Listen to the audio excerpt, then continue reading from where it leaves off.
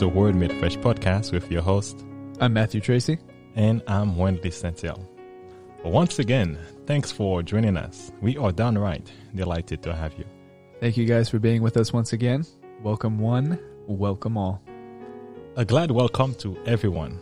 In the last episode, we continued our study on the topic, inspiration of the Bible, and we looked into fulfilled Bible prophecy, understanding that God can foretell the future, but more importantly, that God has a future for us.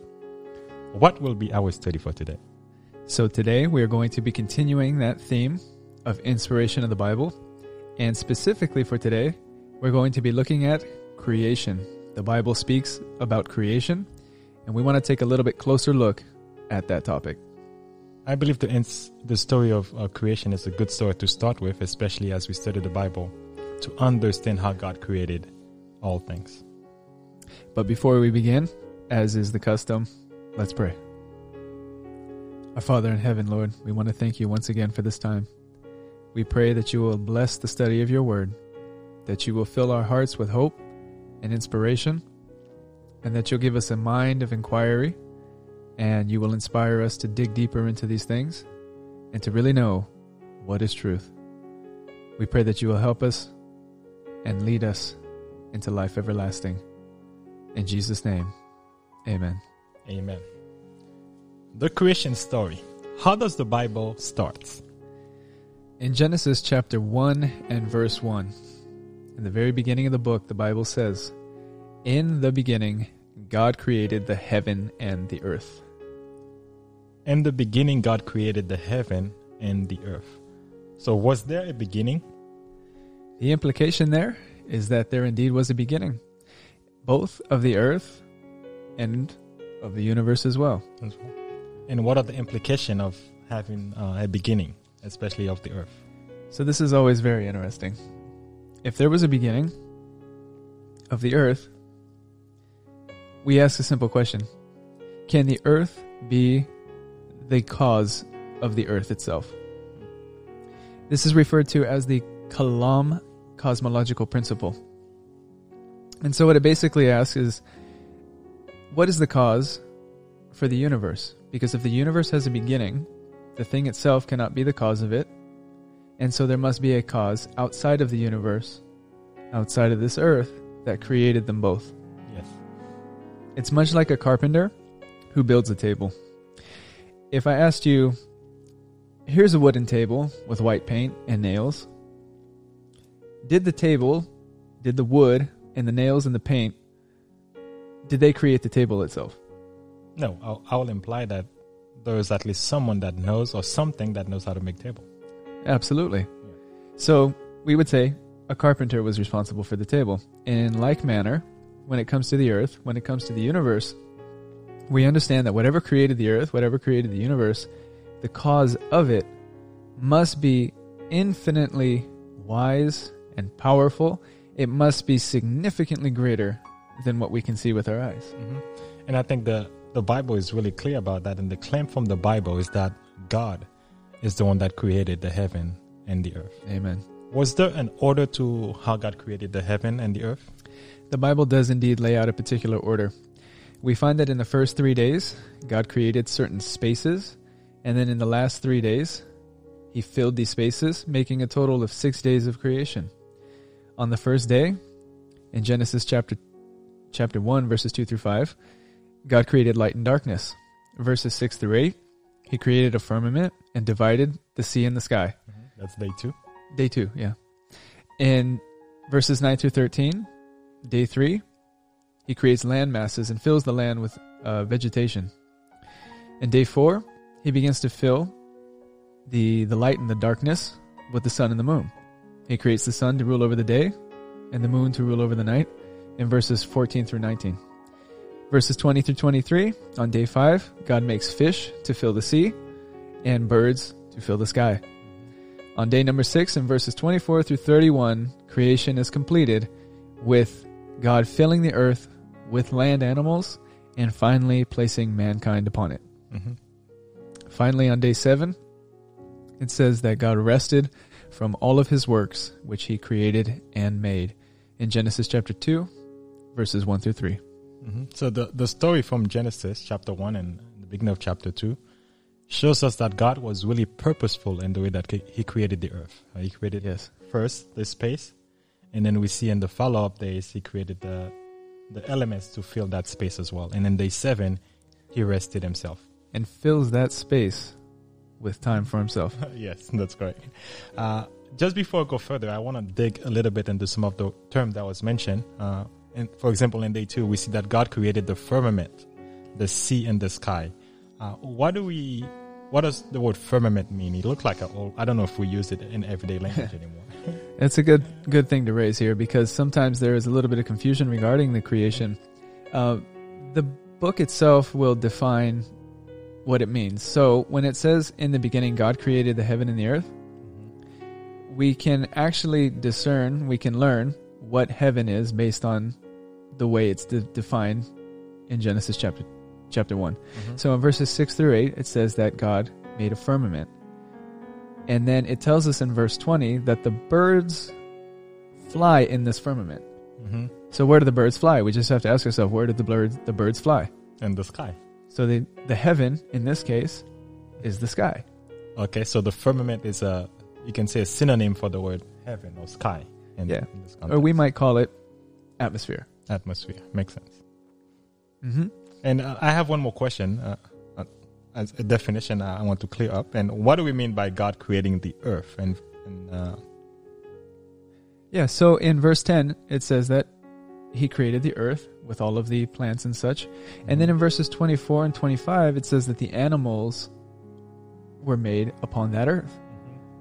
And so what we can, in other words, the earth is where the animals live. These four-legged animals, the creepy, crawly animals, the ones that live on the earth. So we learn that the earth literally is defined by land mass. And in the very beginning, what you find is that it says in Genesis chapter 1, verse 2? The Spirit of God moved upon the face of the waters.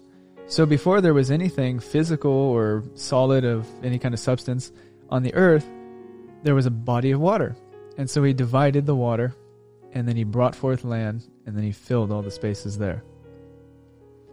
Thanks for clearing up those two questions. I want to ask, is there any takeaway that we can learn from the creation story? What are some of the lessons that we can learn? That God created the heaven and the earth. What can we learn from that? Okay, so one thing that we can take away right off the bat is we really don't know how old the universe is from a biblical perspective. We don't know. It places the beginning of the earth in Genesis chapter 1 and puts our focus primarily on the earth. So heaven and earth in this context refer to our planet, our scope. That's right. In a way, the galaxy that we live in. Exactly.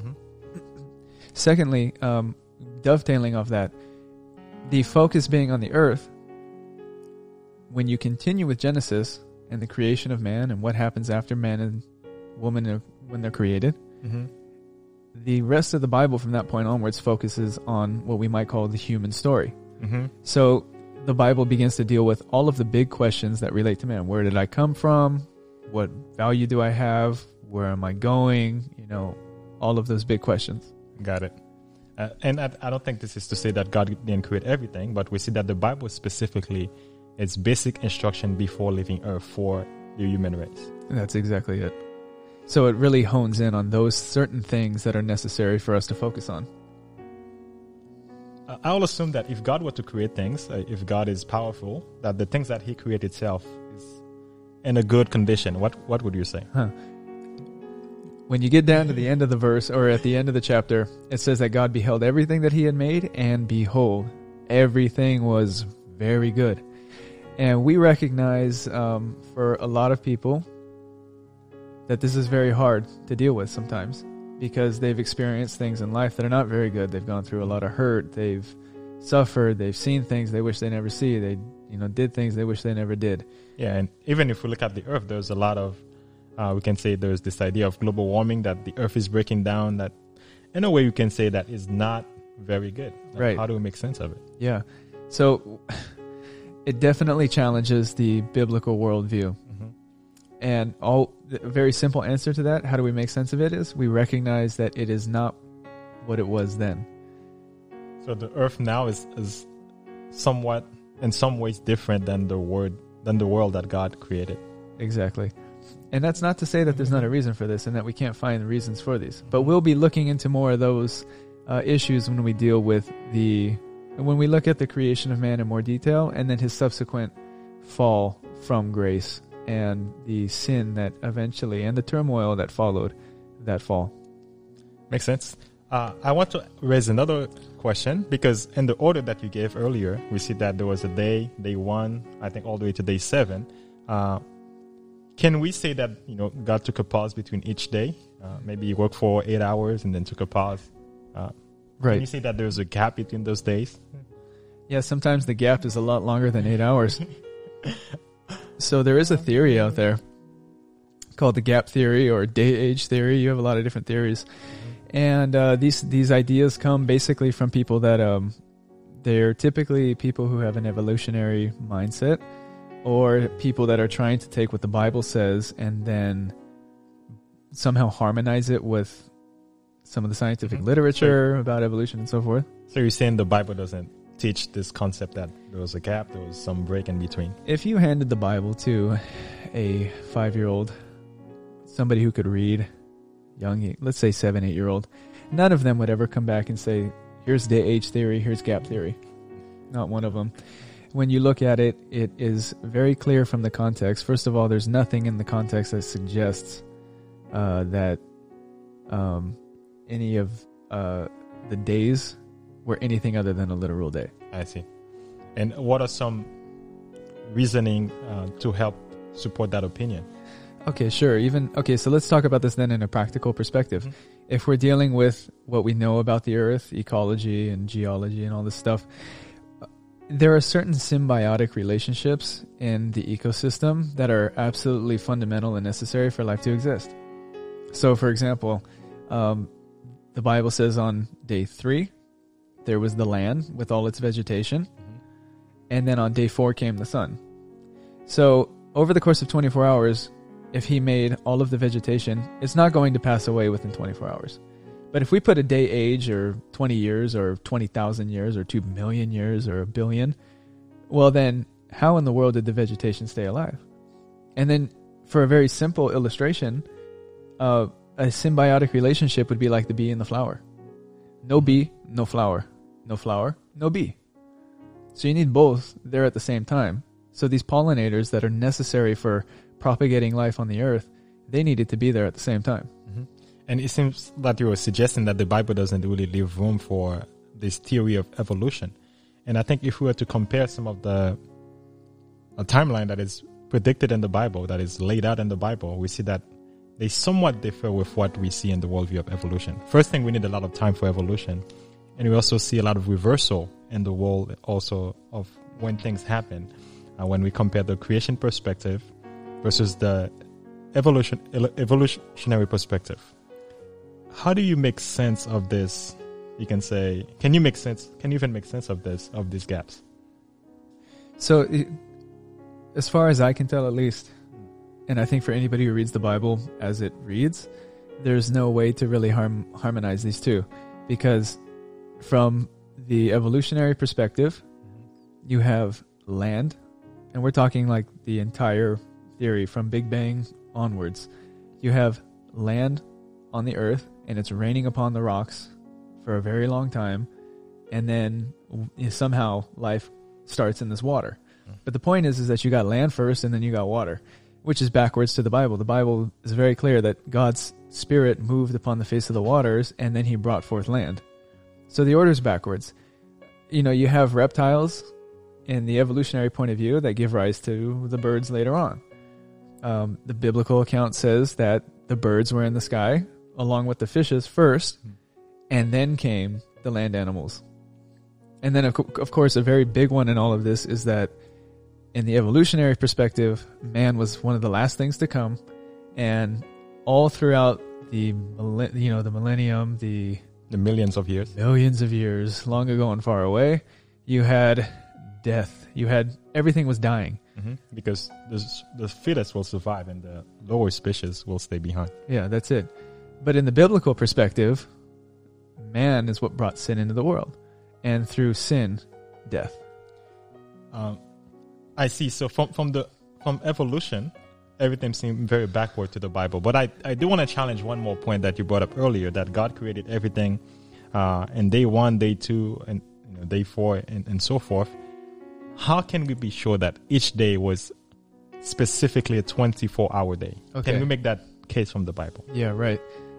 So besides there being no internal evidence from the text to suggest this, there are at least two other things that we can consider. The first one is that in verses 5, 8, 13, 19, 23, and 31, it always says the evening and the morning, or the first day, second day, third day, so forth. So there's always a morning and an evening. That's not tens of thousands of years. That's a morning and an evening. That's a morning and an evening. An evening and morning. And then the second thing is that at the end of it all, on day 7, God made the Sabbath. And you look at that in Genesis chapter 2, verses 1 through 3. When you compare that with Exodus chapter 20, verses 8 through 11, God told the children of Israel in the 10 Commandments, He said, keep the Sabbath day holy. 6 days you will labor and do all your work, but the 7th day is the Sabbath, you'll do no work. So do we expect that God told the children of Israel, I want you to work 6 days and then do nothing?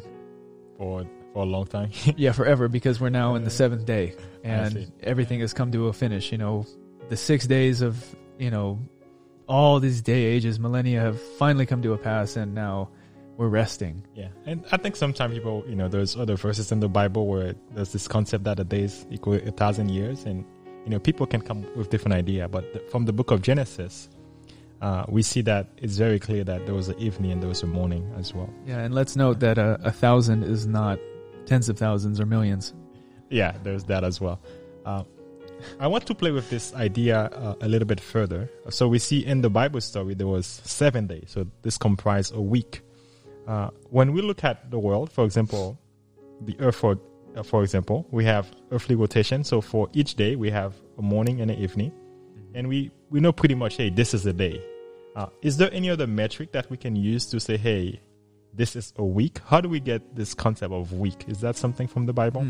Yeah, that's interesting, right? Because think about it. You've got, for a day, we calculate the day based on the rotation of the earth. Mm-hmm. We get the month based on the cycle of the moon.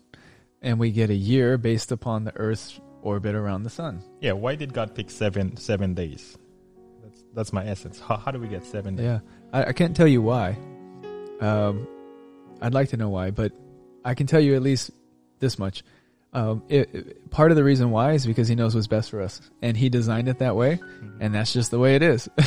There are a couple of ideas. One that I'm familiar with, or most familiar with, is some people speculate that the way we got the 7-day week was because of the planets that we could visually see. So they surmised that ancient man was walking through the desert or through the wilderness, and he sees 5 different planets, Mars, Venus, whatever. Sees a few of them. And then if you include the sun and the moon, that would give us 7. And because he was fascinated with the planets, he created a 7-day week. So that's one idea. I mean, you decide. So you're saying there's no scientific reason for a 7-day week? Yeah, in other words, there is no, and that's why, people are trying to give an answer for it other than God did it that way. I see. For some people, you understand that doesn't work. Yeah. Okay. They've tried, now people have tried it, a 10-day week, back in France, between 1793 and 1802. The French did have a 10-day week, and it ended disastrously. I think it's too long to work for like 9 days. 8 days, you have a 2-day weekend. Or maybe you have a 5-day weekend. I don't know. Yeah, right. Yeah. There's one other thing that's really interesting in all this is, I don't know how many people are familiar with it. This was relatively new for me not too long ago.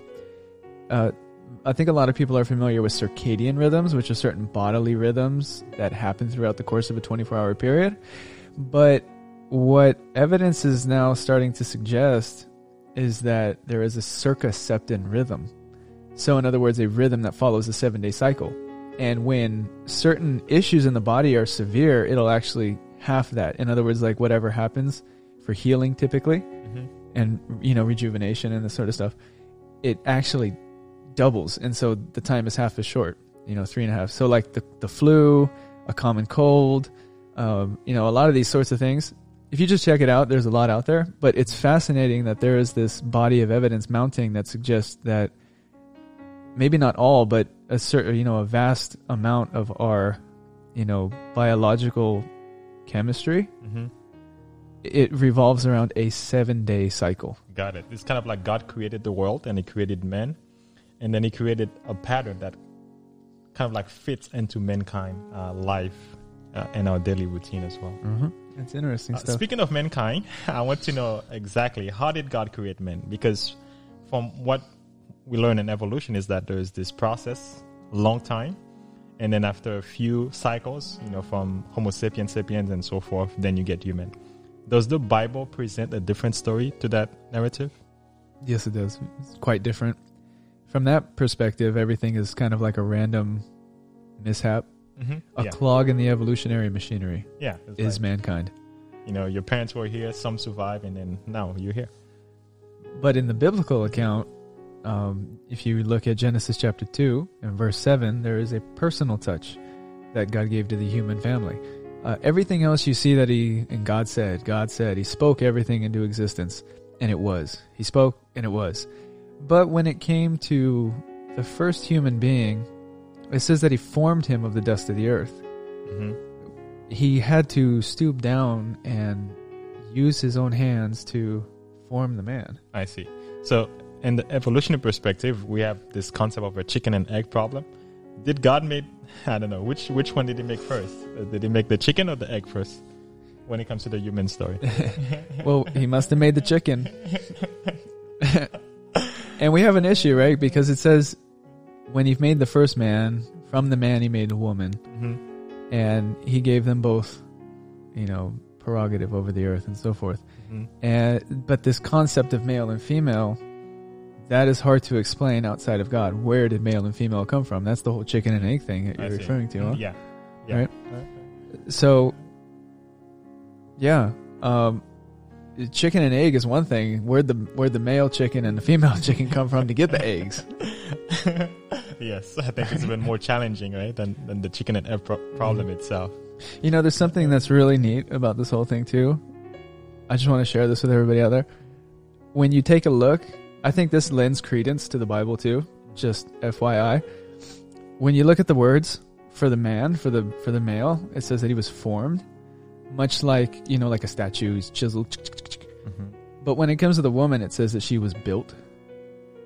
Literally more aesthetically pleasing. Made, I think that's how we say it in English. Yeah, the translation is made. Literally in the original tongue, built. And so when you look at a man, typically, he should be formed, chiseled. You look at the woman, though, and she is built. Aesthetically pleasing. So that's interesting. And that lends a lot of credence to what the Bible's saying. That's true. So, are you saying then from the Bible it's impossible to get a human being from a monkey?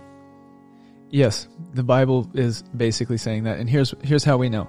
Because in verses 11 and 12, 21, as well as 24 and 25 in Genesis 1, it says there that God made everything after its kind. Now, we don't know exactly what the limit of a kind is, but the implication is that there is a limit. There was a certain kind of swimming animal, or swimming animals, certain kinds of birds, certain land animals, kinds. Humankind is a kind, and that kind comes in two forms, male and female, and a whole variety of different colors and heights and complexions and all this detail. But there's still just one kind. Got it. The canine is always going to produce canine kind. I see. Right? Yeah, because I think in the Bible, in the book of Acts, Paul was preaching and he told the people that God has made all nations of one blood. Okay? So everything after is kind, and we see that it's very clear from the Bible that human is very special in God's eyes as well. Speaking of the creation story, I want to know exactly how did God make the earth? Yes. It says in Psalms chapter 33, verse 6, "By the word of the Lord were the heavens made, and all the hosts of them by the breath of his mouth." In verse 9, "For he spake, and it was done. He commanded, and it stood fast." So we see God spake thing into existence, except for the case of man in Genesis 2:7. We see there was a personal touch. That's a very good point. And who exactly made all these things? So in Hebrews chapter 1, we get a very definite answer. It says in Hebrews chapter 1, verse 1 through 3, he says, God, who at sundry times and in diverse manners spake in time past unto the fathers by the prophets, has in these last days spoken unto us by his Son, whom he hath appointed heir of all things, by whom also he made the worlds, who being the brightness of his glory and the express image of his person, and upholding all things by the word of his power, when he had by himself purged our sins, sat down on the right hand of the majesty on high. Oh, wow, that is amazing. So we see that God did not simply create the earth, and let it run on its own, but he is even upholding all things by his powerful word. Amen. What application can we make of this study? What lesson can we learn? How can we make it fresh for our life? So the one big takeaway from all of this, at first, there is reason to trust the biblical account when it speaks about creation. So we can take faith in that and trust in that. And maybe we're not satisfied. We need to go a little bit further, but we can at least say there is reason to believe. Secondly, and probably the biggest takeaway from all this, is to highlight again that there was this personal touch. Wow. Humans are not an afterthought. They were created with a reason and with a purpose. And God, like we saw last time, is very much interested in what is going on in the world. And what that means for us is that he wants to have a personal hand in shaping our lives. Wow, that is amazing. It's good to know that there is something special to the human race. Right? I think in the book of Psalm, it talks about how God created us wonderfully and beautifully as well. Yes. It's powerful to know, powerful to learn. Thank you for sharing. You're welcome. Thank you all for listening. Most definitely. From the Word Made Fresh podcast, we are your humble servant. I'm Matthew Tracy. And I'm Wendley Sentel. Thank you for joining us. Guys, be sure, as always, leave a comment below. We want to hear from you. Whatever questions you may have, please like the video, subscribe, and share for those who you think could use a blessing. Please join us next time. Stay fresh.